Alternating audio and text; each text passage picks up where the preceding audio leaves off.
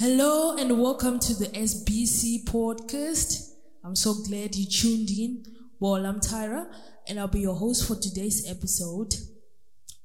So today I want to talk about a very interesting, very talked about and as well as controversial subject within Christianity, within the Christendom. So today we want to talk about grace. So we want to get into what grace is and as well as dive into its controversies, debunking the myths, the misconception. But above all, I believe we're going to get somewhere into a place where we understand grace so much that we are able to reap its benefits and what it means for us as Christians. So y'all, stay tuned till the end of this episode. Well, so first thing is we would like to get into what grace is, the definition of what grace is. So basically, if we go back to the ancient text, to the ancient language, the ancient Hebrew, the very basic conclusion that we get to when it comes to what grace is, the definition of grace is that grace is the unmerited or the unaided or the undeserved favor of God. It is the unmerited, the unaided, the undeserved favor of God. So what grace basically means is that it's God showing his kindness, showing his goodness, regardless of any action, regardless of what someone has to do to deserve that goodness. So it's like a goodness that is not coming based off what somebody did to attain or to aim that goodness or to deserve being treated in that way. And in my perspective, this is like a view that's held within a lot of Christians in different denominations, different sects within Christianity. Like, there is no disagreement with that. There is like a baseline of agreement when it comes to what grace means. But from there, when we move from there, that's like where there starts to be some questions, there starts to be some myths, there starts to be like some uncertainty pertaining to what this grace then does and what it means. For example, people would then be wondering like, okay, fine, this is unmerited favor. So does it mean then that grace counters off my actions? Does it mean then that grace counters off responsibility? It counters off justice. It counters off, just the essence of my actions. Since we are saying grace is God blessing me not based on what I do, but him blessing me just based on who he is, because he is love. So does it mean then that my actions no longer matter, they're no longer considered? And before we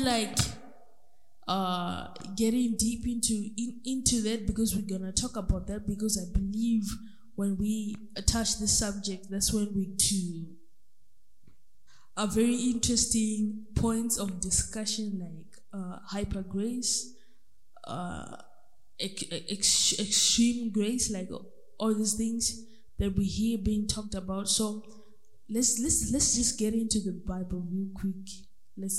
I feel at this point we need to get into the scriptures.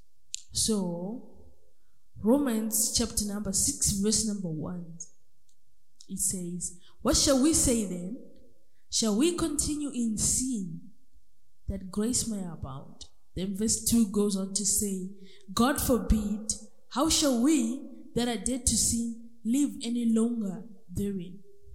So what I love about this verse so much is, basically the whole book of Romans is like Paul, getting so deep. He goes deep into what grace is if you really study the book of Romans.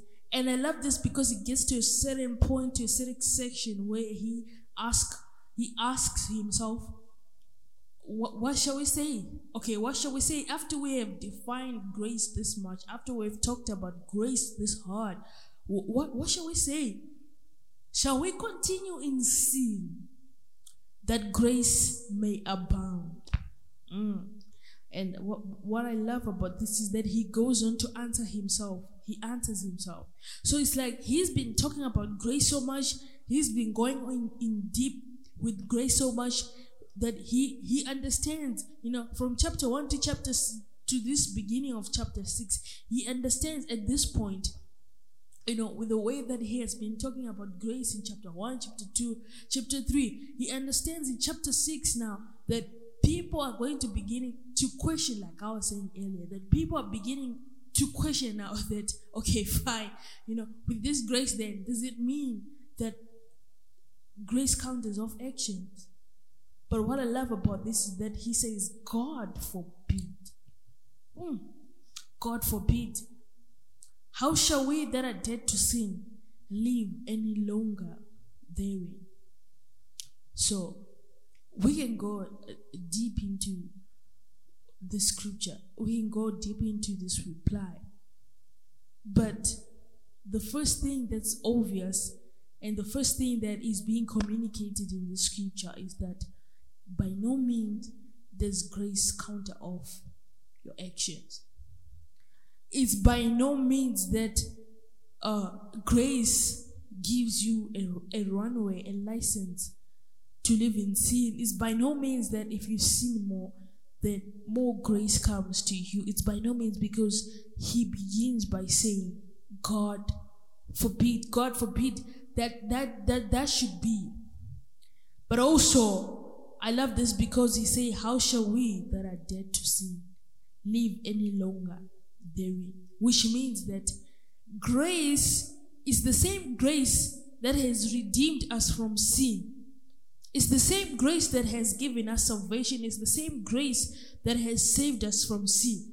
So how can we, after being saved by sin, go back to sin? Or how shall we, after we have been redeemed from sin, still yearn, still desire, still have longings to go back to sin? He says, God forbid. God forbid that should be. God forbid that you have been redeemed, then you still desire and you still long for sin. And the scripture that shows what I'm talking about, that we have been saved by grace, Ephesians chapter number 2, verse number 8. It says, for by grace ye are saved through faith, and that not of yourselves, but it is the gift of God. Amazing. For by grace ye are saved through faith, and that not of yourselves, it is the gift of God. So what I love about this is that it's saying that salvation is a gift, and this salvation is by grace, and grace is a gift. Then verse number 9, it says, not of works, lest any man should boast. Not of works, lest any man should boast. So right here we understand that grace is for the glory of God. God does things by grace for his glory. Because if it was by works, if it was by someone doing something to deserve it, then men would find a reason to boast. Men would find a reason to take pride. But it is by grace that God is good, so that mankind does not find any reason to boast. And that's amazing. That's amazing. Let's open the scripture. Let's get deep in. Let's dive right into this. I'm enjoying. Let's jump into this. Titus chapter number 2, verse number 11. For the grace of God that bringeth salvation hath appeared to all men. Verse number 12. Teaching us that, my God. I wish you're following this. Teaching us that denying ungodliness. Titus chapter. Let's go back a little bit, because I feel like we might miss some things. Right, listen to this. It says, for the grace of God that bringeth salvation. This is what we talked about in Ephesians 2 verse 8, right? That we are saved by grace.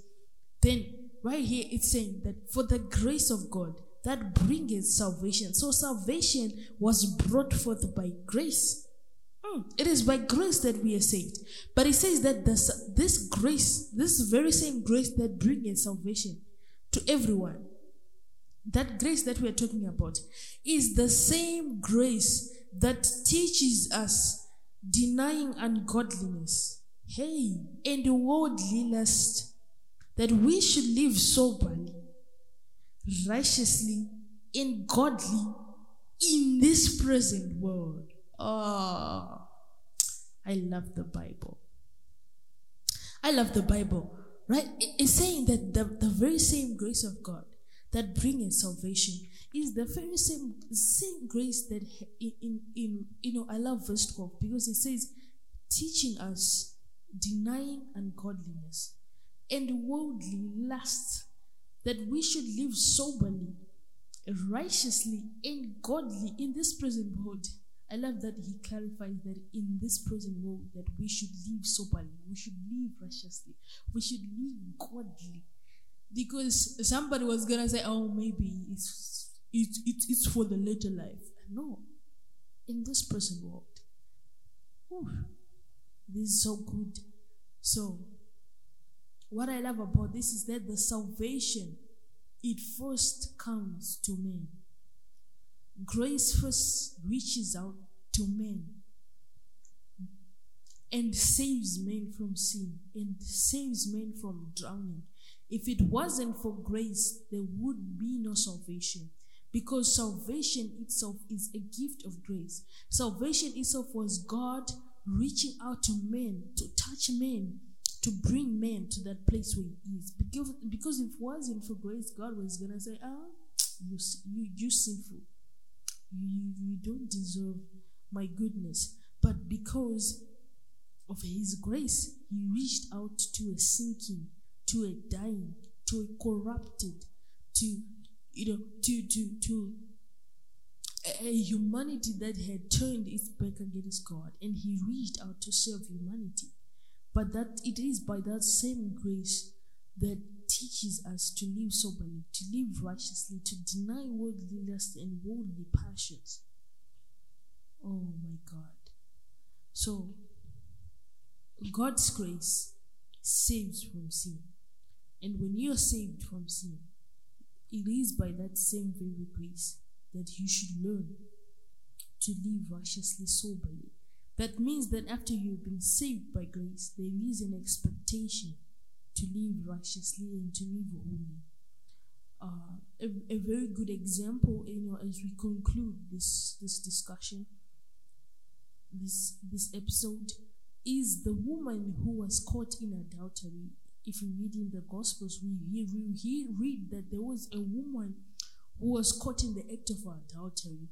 Now they wanted to stone her, and they saw it as a good opportunity, to trap Jesus. And then they brought this woman before Jesus' feet and said, okay, Jesus, according to the law, this woman should be stoned because she was caught in the act of adultery. What do you say of this? And then Jesus wrote down, the Bible says he wrote down, as writing down on the ground. Then afterwards he then said, let he who had no sin cast the first stone. And then the Bible says that they all went away. The older ones first, they went away, so nobody was able to cast the stone on her. And the Bible says Jesus went to this woman and said, where are those that condemn you? Listen, there is no longer anyone to condemn you, but go and sin no more. That is the nature of grace. The nature of grace is to save you. The nature of grace is to give you that which you don't deserve, so that you might go and sin no more. Because listen, my friend, sin destroys you. Sin is a roadway to death, because the Bible says the wages of sin are death. Sin is a passport to the devil in your life. Is the license. It's like you signing on a paper that you have agreed that Satan should come into your life. That's sin for you, because sin, when you allow sin, you have allowed corruption, you have allowed all sin's friends. Then sin comes with their cousins and their mothers-in-law, which are corruption and death and all these other things. So sin, you don't want sin in your life. You don't want to be keeping sin into your life. So what does grace do? Grace empowers you to leave sin by saving you and drawing you to that place of God, to that place of being called God's child, God's friend. That's grace that draws you from there. But when you are from there, it's by no means that you should continue in sin, but rather you should sin no more, because sin destroys you. You don't play around with sin. Don't play around with the same very thing that Jesus died to save you from. So when you're saved by grace, that grace, the same God who gives you grace is the same God who wants to see you living righteously. So grace is an empowerment to leave sin. Hallelujah. So this marks the end of our podcast. I'm sorry, time flies when you're having fun. But before we go, I just want to say a prayer for you. Father, in the name of Jesus, I pray to the ear that's listening to me right now. I pray to every soul, every life that has been bound by sin, bound by condemnation, bound by sickness, bound by death, bound by suicidal thoughts, bound by depression. Right now I pray, and as they're listening to the sound of my voice right now, I speak a release. In the name of Jesus, I speak a touch and a manifestation of your grace, that it touches them, that it embraces them and reminds them that they are loved. I speak a consciousness of your love, a consciousness of your grace, and I speak redemption from sin. I cancel addictions, every form of addiction, every sinful behavior. Right now, I cut ties. Right now, I even cut ties with toxic people in their lives, toxic relationships. I cut those ties in the name of Jesus. But I speak the empowerment, I speak the enablement from right now to live righteously, to live godly, and to deny worldly lusts and worldly passions in the name of Jesus Christ. Amen. Well, that marks the end of our episode. See you next time. Just remember to support this podcast from whichever platform you're listening to from. Just like, share, subscribe, comment, share, especially with a friend who desperately needs to hear this message. Yo, peace.